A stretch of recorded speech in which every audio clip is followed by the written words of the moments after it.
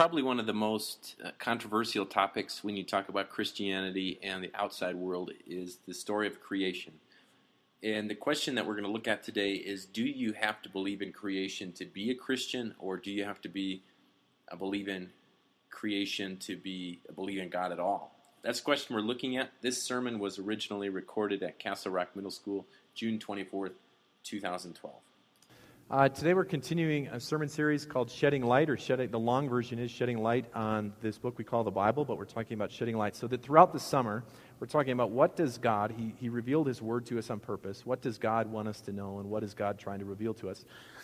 To give you a preview, today's question is, do I have to believe in creation in order to be a Christian or in order to believe in God? So this is a question actually I run into fairly frequently.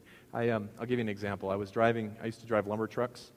That sounds lumber, like already processed lumber, not the big ones with the claws. But I used to drive lumber trucks, and when I wasn't on, and once in a while I'd ride with some of the other drivers, and I rode with a guy named Merle. He was just this huge guy. But they would wait for their Bible questions until we're kind of about like a half hour on the road, and we're just hanging out, and I'm trying to fall asleep, and they'd be like, "Hey, yeah, what's up?" They said, "What's your dad do?" And this came up, and I said, "Well, he's a science teacher. He's been doing it." At that time, it was like 35 years at the same high school. He teaches physics and earth science and things like this. And he goes, "Man, that is amazing." I said, "What's that?" He goes, "You are going to be a pastor and your dad's an atheist." I'm like, "Well, my dad's actually not an atheist. He's a Christian who believes in creation and everything that goes along with it." So this is kind of the heart of our question, isn't it? Can you have any kind of mind towards science? Can you have anything like this and still be a Christian? Can you still believe in God? That's the question we're going to be looking at today. For a preview, next week we're going to be looking at what is the Bible like as a book and what makes it so unique and how the Holy Spirit works. But for this week, we're looking at creation. And to do this, we'll get it in a second. I don't know why my thing's not connecting up. Has anyone heard of Francis Chan? He's a pastor I can't think of it, he was a pastor out of California, and then he sold all his stuff. He wrote the book Crazy Love, is probably his most popular book. Nobody. Okay, that's okay. I saw him at a conference once, and he did this presentation, which I thought was kind of a neat video. I did not research all the facts that he states in the video, but it's a short thing just talking about the vastness of the universe that I think is worthwhile in our discussion. So if you don't mind playing that, Megan. Southern California, and we're gonna rise up a little bit here. Okay, we're going to pull away from it. We're going to pull higher. Now, this is at about 10 kilometers. Like if you climb Mount Everest, this is what you'd see. You'd see the curvature of the earth from that distance. Now we're going to climb up even higher. This is at 100 kilometers. And you're a fourth of the way to the space station now. This is what you'd see. If you get to this level, you're considered an astronaut. Just if you ever get there. Okay, now we're going 100,000 kilometers. 100,000 kilometers from the earth. You're a fourth of the way to the moon. That's what the earth would look like. Now we're going to pull away to 1,000,000 kilometers. At 1,000,000 kilometers, there's the moon. Okay? There's the moon. You can barely see the earth. You're at 1,000,000 kilometers now. You're past the moon. And now we're going to go to 100 million kilometers. It's a small dot 100 right in the million middle. kilometers. You're still not to the sun. The sun's 93 million miles away. But now we're going to go to 10 trillion kilometers. There's the sun. Okay.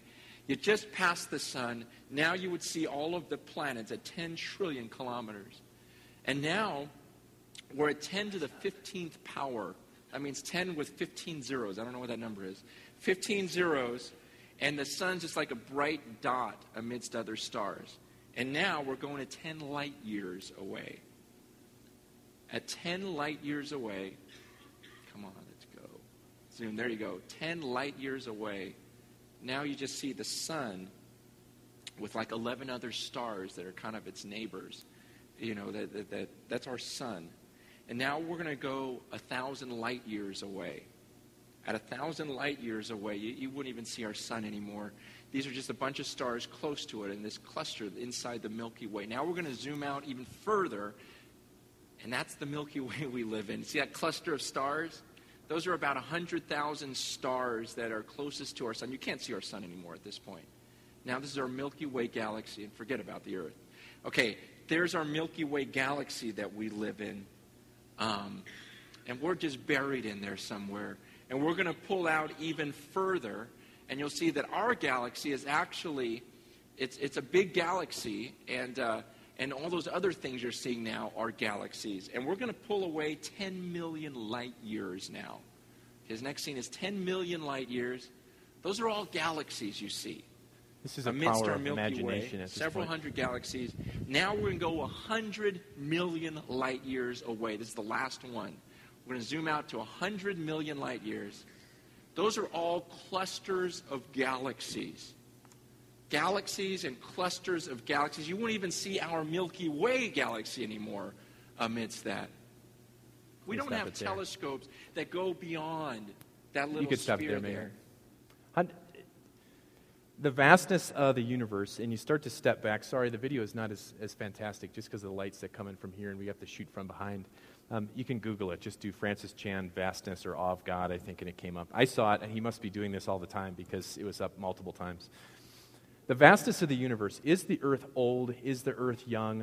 Where do people come from? Where does all this vastness come from? Is it from a created God, or is it like from a Big Bang theory that moves over time? That's what we're going to be talking about today. So we're going to talk about a brief review of creation right in the beginning. That's pretty brief. And then we're going to cover time, the issue of time. How old is the earth? Then we're going to cover people and evolution, where the state of evolution is today, and then what does this mean for you today at hour 8 of our sermon. That's where we're going to be, okay? In the beginning, God created the heavens and the earth. We could hit that slide. It starts, God gave Moses the assignment to write Scripture, put to Scripture what he wanted. And he starts at Bereshit bara Elohim et haaretz et hashemayim. So this is how God starts it. He says, in the beginning, this is how it went. God created the heavens and the earth. That is God's first creative act. So we're going to briefly cover what we cover in Genesis 1 through 4. This is God's first creative act. So he put all the matter, everything that we know that's involved in space and time, he puts it together. But there's an issue, and it kind of goes through what the issues are. Number one, the earth is tovu vabohu. The earth is formless and empty. Darkness is over the surface of the deep, and the Spirit of God is hovering over the waters. If you read Genesis chapter 1, God does, through Moses, the rest of that chapter explaining how is he going to make this inhabitable for human beings. Human beings are the crown of God's creation, and we've got an issue here. Would anyone want to live in a place that is formless, empty, dark, and covered with water? Anybody? Sounds like a bad movie, doesn't it? I mean, you'd just be like stuck in this darkness and no one could hear you. It sounds like a weird torture kind of deal. But this is not good. So God says, let's start fixing this. If you could hit the next one. And God said, let there be light. And there was light. And God, who's a perfectionist, notice God is perfection. His own assessment is God saw that the light was good, and he separated the light from the darkness. God called the light day, and the darkness he called night.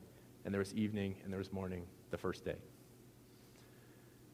So, theory number one says that God created the world. This is what we'd say. If you just take Scripture at first glance, God created the world in 6, what we'd say, 24-hour days.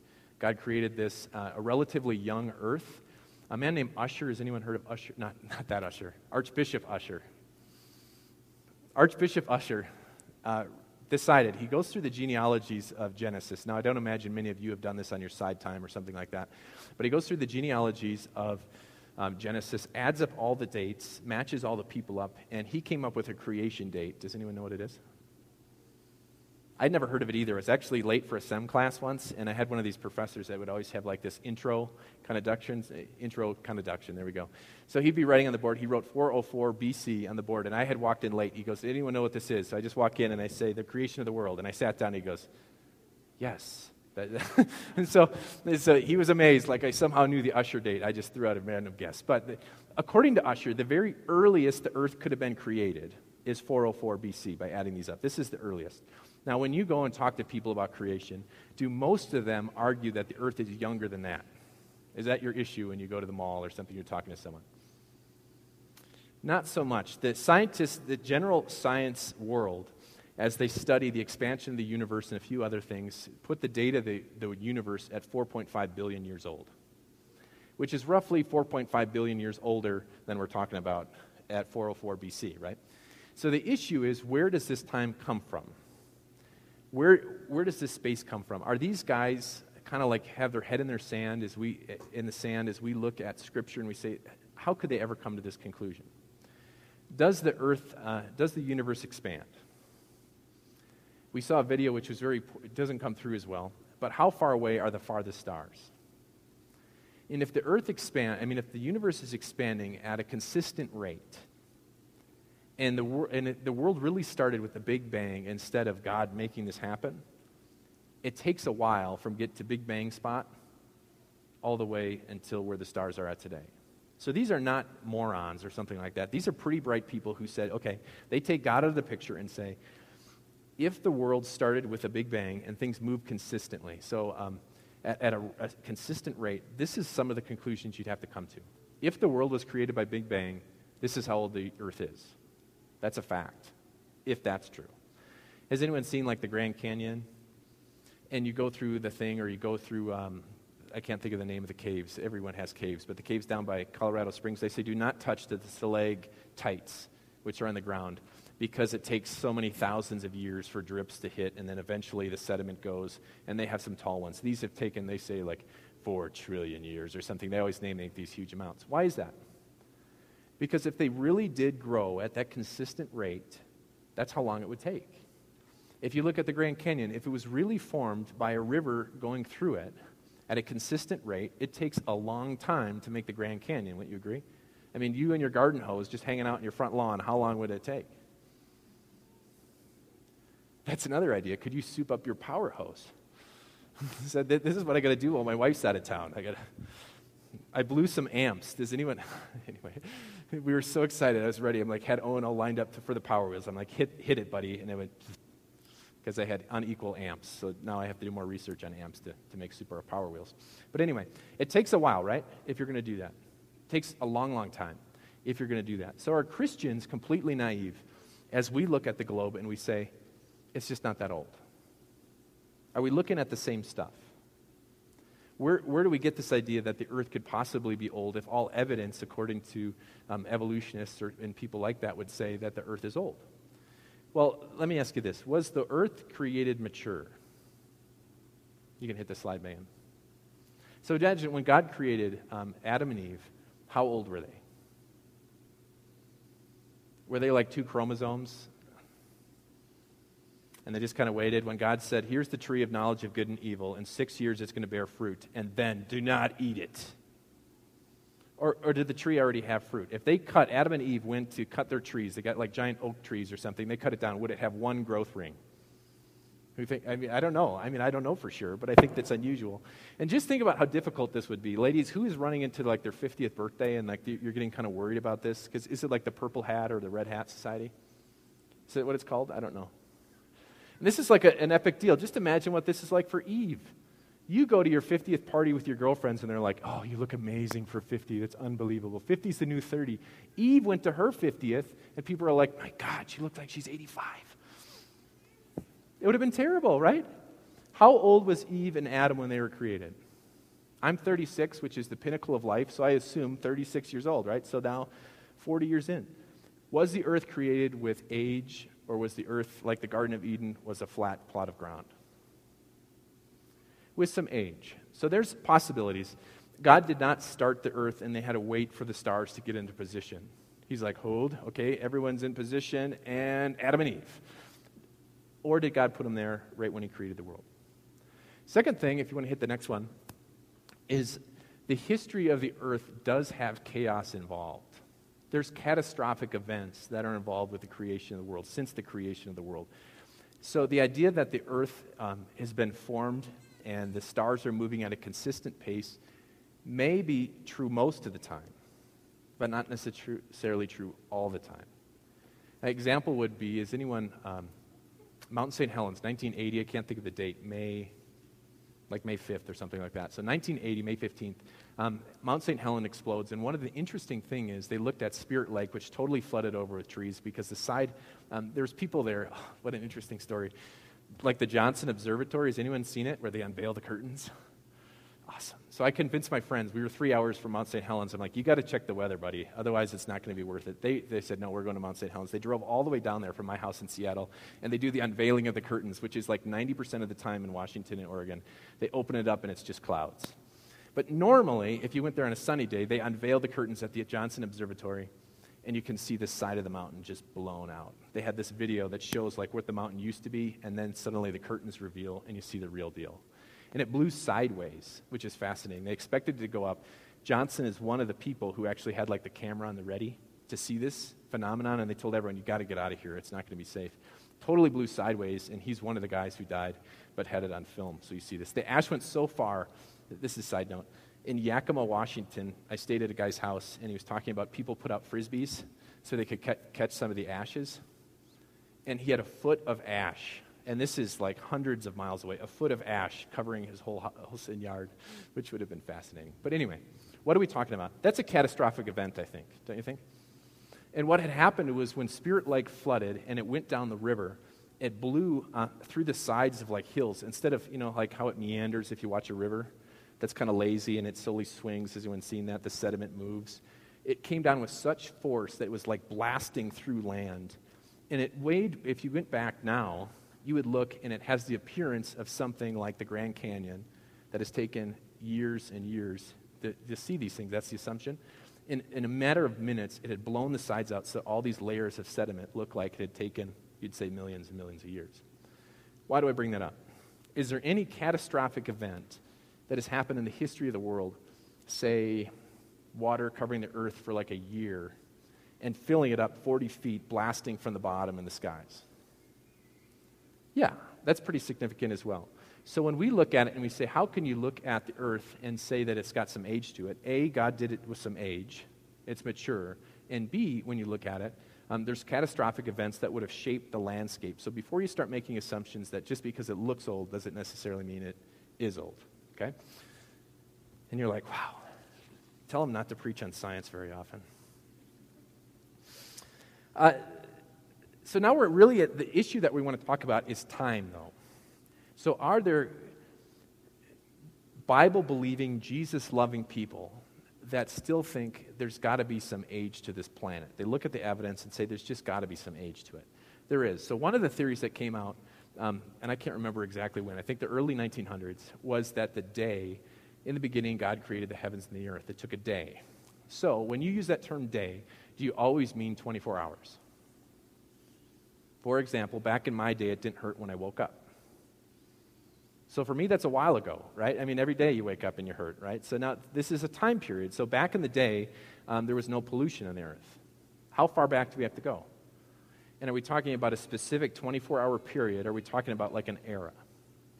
We're talking about an era. So when you read Scripture, the same thing is true. They use yom to mean a 24-hour period, and they also use yom to mean like this long, super long period of time. So the idea was this.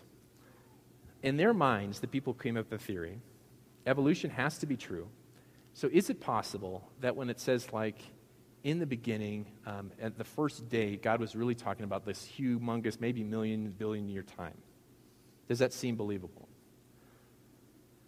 I mean, hypothetically, it makes sense, but then we have a few issues, right? God's creating the vegetation, and then later on, he's making the sun and a few other things like this. When you read Scripture, and the first thing that you would read is, this is probably just talking about a week, because if you go back, there's evening, there's morning, the first day. I think that's easily dismissed. Number two, when you're talking about this time period, of how long is this? Is it actually a day or is it longer? What is the Jewish work week based off of? Does anyone know?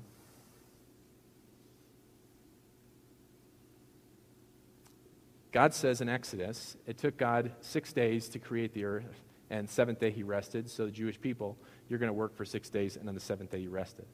Would it make sense if God models a 7-day week, 24-hour days off this same period, if in fact he had created the world over like 6 billion years?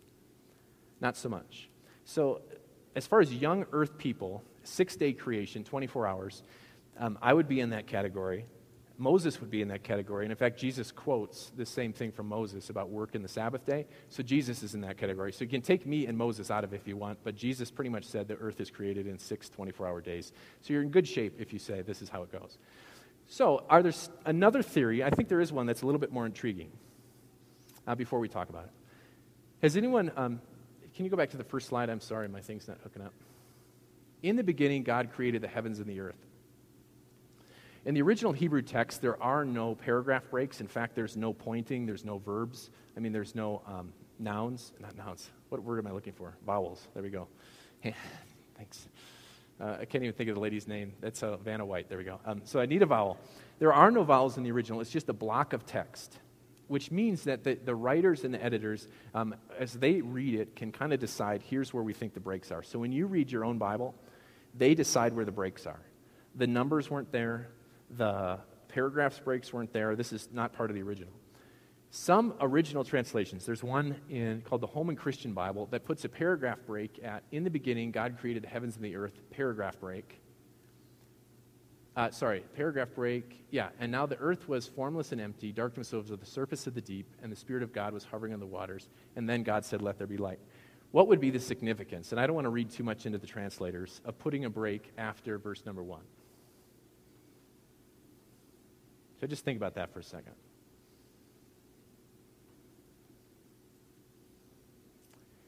This is an idea that's reasonably, not original. St. Augustine, if you've heard of him, had this same idea. We actually believe the same thing in this theory. God created all matter, correct? But then we say he went about the work of forming this and starting at day 1, right? So he forms it and he's doing this all on day 1.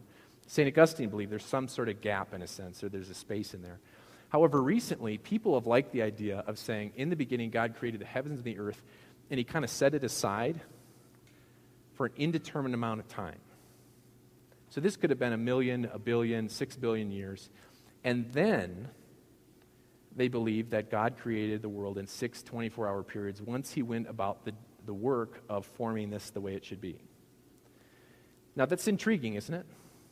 Because in a sense, you could go to your friends who believe the earth is old, and you could say, see, I believe the earth is old as well, and I believe in a 6-day creation. But if you're trying not to look silly to your friends, if you believe in a 6-day creation and they're atheists, you're already going to look silly. So I won't worry about it too much. What's wrong with this idea?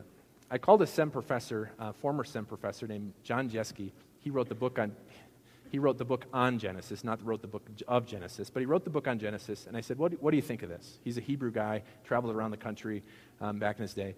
And his only words are, I wish I could do his voice, what gives them the right to put that in the Hebrew text?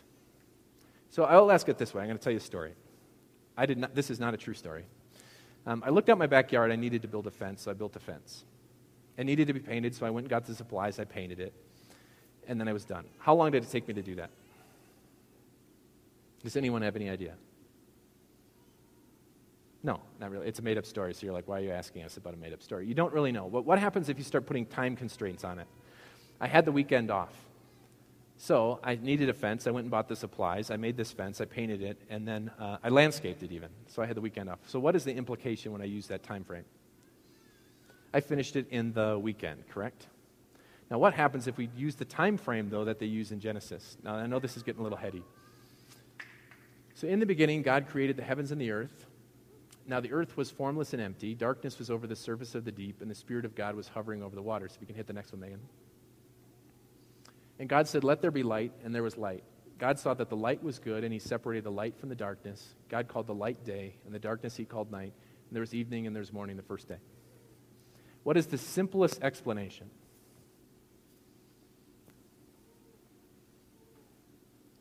The same way I said, even if I said I built a fence, I built a fence, I painted it, I got the supplies, and there's evening and there's morning, if you talk this way, the first day. The implication is I built all that stuff and painted it on day 1. Not that it took 18 years for me to build the fence, and then at the end of my story, I happened to paint it in a day. And I think the same thing is true when you look at this text. It's appealing to say, I want to add some time so that earth is old, but at the same time, when you just read what God says, he says, here's what I did, evening, morning, day 1. Make some sense? All right. What about people now? I'll just let you take a mental break here. I need a mental break.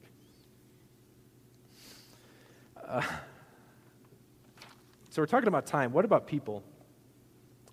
The debate on how long human beings have been on earth is actually not really a debate. Did you know that?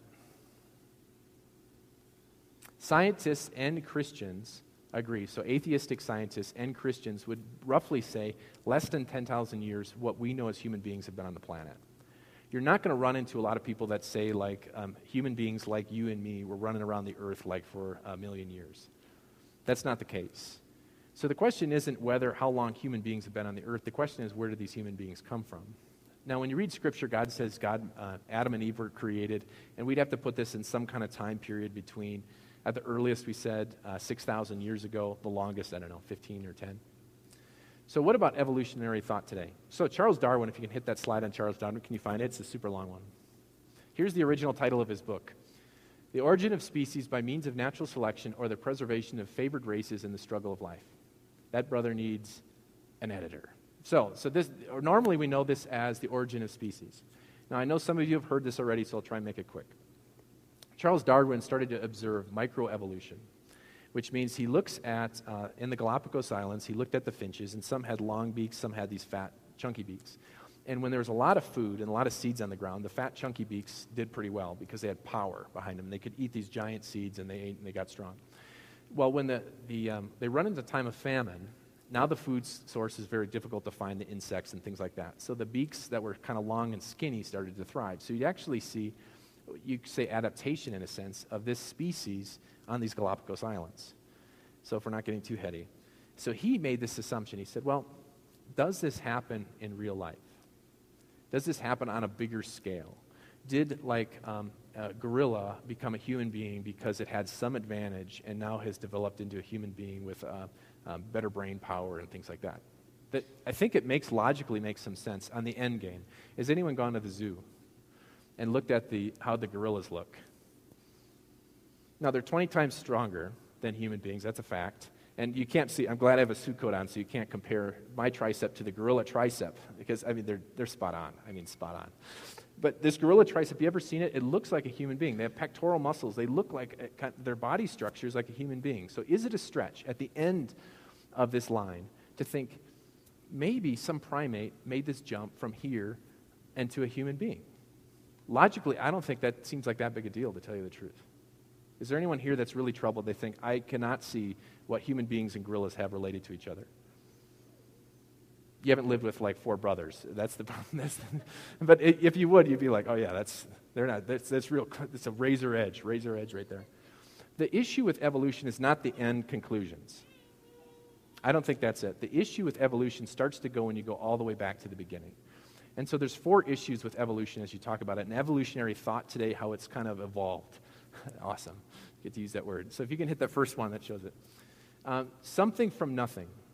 We're okay with that. We say God created something from nothing, but ultimately there's a creator. We're okay with that. Evolutionary thought has to have a beginning. Something has to start. And they've surmised that it goes all the way back to a Big Bang, and they even say invisible particles with this monumental impact that somehow creates life. But at the same time, does that sound that much different than what we hold true? And I mean it this way. We say that God, from nothing, created the world, and we're okay with that. You have to get to a point in evolution that says there's a start. And I think that's maybe one of the biggest issues. Second thing that's challenging is chaos to order. The implication of evolution is that there is utter chaos with this explosion, and somehow, over time, it's moved towards progressively more and more orderly. And do you find that to be true? With your kitchen, for example. You just say, like, it's chaos, and then, bam, it gets more and more orderly over time. Do you find that to be true? Your garage. Has anyone moved into a brand new house with nothing in it? Would you say it's more orderly today or more orderly before you moved in? Right?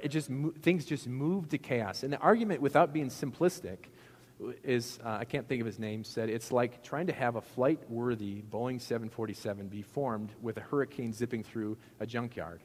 Now, is that going to happen? No, it's not, because a hurricane is going to just make things messier. It's not going to somehow move things into order, even if you had all the parts for this going on. The third thing, which is an issue, is impersonal to personal. We are struggling as a culture to try and make robots more personal. Siri, for example, would you rather talk to a human being or Siri that's not human? So would you rather talk to your Apple phone or a human being? Don't answer that. If there's some debate in your life, you need some new friends. I mean, really. You call and you're like, Siri? I just want to talk to you. Yeah, that's not going to happen because why not? No matter how much we work at this, no matter how hard we strive for this, no matter what we try and do, we're struggling as a culture and human beings to try and make something that's personal, that can pass the test, that's got some intimacy to it, that's got some life to it. The problem with evolution is that it's saying that there's a totally impersonal explosion and that things are going from impersonal to personal rather than the other way around. And I think that's a big issue. So this has started to bother some guys. And the last one, if you can hit it, scientifically, they run into a thing of irreducible complexity. And I don't want to make it too heady. But essentially, the things that you have, if you watch the Discovery Channel and you see how the eyeball works, you get to a point where it's not just like some cells that glued together and it makes sense that on the evolutionary chart that suddenly this is more and more helpful until you get an eye. The scientists that struggle with this, guy named Michael Behe, finally said, you get to a point where you just can't take parts away. It just has to kind of be formed as a whole. And he used the example of a mousetrap we've talked about before. You can look at the human eye. You can look at white blood cells. How do these complex things, how the relation of pain in our nerves, and it just gets more and more and more and more complex the smaller you get. And eventually you have to just lay that on the table and say, how much smaller can you get? It's not like block 1 plus 2, block 3 makes the Sears Tower, or not the Sears Tower, what's it called now? I can't even name a tower here, unfortunately. I haven't lived here long enough. Do we have a tower? What's the biggest tower in Denver? Does anyone know? We don't have a Space Needle. We need something tall. That's what we need in Denver. The mountains, all right? In theory, there we go, the mountains. That would work. The mountains are going to work. In theory, it's not too complex to see a giant mountain and think it started with a grain of sand or dirt, is it? And say, okay, I just get more of it, and I just get more of it, and I get more of it, and eventually, over time, you could form this mountain. Unfortunately, that's not how human beings work. The smaller you get, the tinier you get, the more and more complex it gets. So we got a couple issues. The last one that we're going to touch on here is within the realm of irreducible complexity. A number of scientists have said, they call it the tweaking argument. Not tweeting, but tweaking argument, and it's this. There are so many factors involved in the human planet that if you just tweak it a little bit, it is no longer inhabitable for human beings. When you talk about the distance from the sun, you talk about gravity. I was talking to a scientist friend I know. I love just throwing that out. You know, scientist friend I know. It's Megan, but it's a scientist friend I know. But I was talking to Megan about this. What is the major issue about trying to go to Mars besides not wanting to go there? What is going to happen to your body when you're in a spaceship without any gravity? You're going to look like Mr. Burns from The Simpsons. I mean, you're going to just get weaker and weaker and weaker over time. They can't overcome this at this point. They haven't figured out how can we do this because your body, you're a physical therapist. You know that if you don't use your muscles, and they say it's in a day. Do you know that? A friend of mine he's a hardcore triathlete guy. If you hurt your leg, it's like within a day your mind and body starts to change, and this muscle starts to atrophy if this one's totally injured, and the extra muscle goes to the other one. Within a day, that's what this guy claimed. So instantly, gravitation, the angle of the Earth, the distance from the Earth, the atmosphere, all these things, they named 15 constants that said if you tweak any of these, even within a millionth of a part, it's going to make the world uninhabitable. So they say, as they step back, say, even if they like the idea of evolution, you finally get to a point that someone, they call it intelligent design, someone set this up, something set this up so that it could work. And this is where Scripture says, I mean, Scripture never argues that God's real. It just assumes that you know this. But then you read like Psalm 19. And it says, the heavens declare the glories of God. The earth, the skies declare the works of his hands. Where does this put you at the end of the day? As a Christian, we look at all the same evidence. And I know this was a little heady. As a Christian, we look at all the same stuff. And you come to the realization that says, okay, in the Christian worldview, God made me. I belong to God. I am restless without God. And I'm eventually going to go back to God. If you believe in evolution and you don't believe in creation, the only option you have is to believe that you don't have a purpose in life. There's no special reason why you came here, and there's no special place you're going when you die. They asked Richard Dawkins about this. He's a famous atheist. They said, do you feel depressed about your view? And his reply is, I don't feel depressed about it. But if someone does, that's their problem. Maybe the logic is deeply pessimistic. The universe is bleak, cold, and empty, but so what? So you're depressed. So what? You're sad and you don't have good relationships in your family. So what? You don't feel like you have fulfillment in your job. So what? Your marriage isn't working. So what? You feel like killing yourself. So what? Or in the midst of this world, you can look at a God who says, I think this is worthwhile. A God who says, I'm going to take on flesh. A God who says, I want to mix the Creator with His creation. I want to mix the infinite with the finite. I want to mix the powerless and the powerful so that you can be with me. The same God, if you can hit that from John, the same God who said, let there be light, said the true light that gives light to every man was coming into the world, and that Word became flesh and made His dwelling among us. We have seen His glory, the glory of the one and only, who came from the Father, full of grace and truth. You can look around at the planet and see the wonders of God, no doubt. But the ultimate wonder of God is that He was willing to come here. He's willing to be with you. He's willing to take your sins away so that you can be with Him and give you real hope and give you a real purpose. Do you have to believe in creation to believe in God? I think you do. You have to believe in the real God. Amen.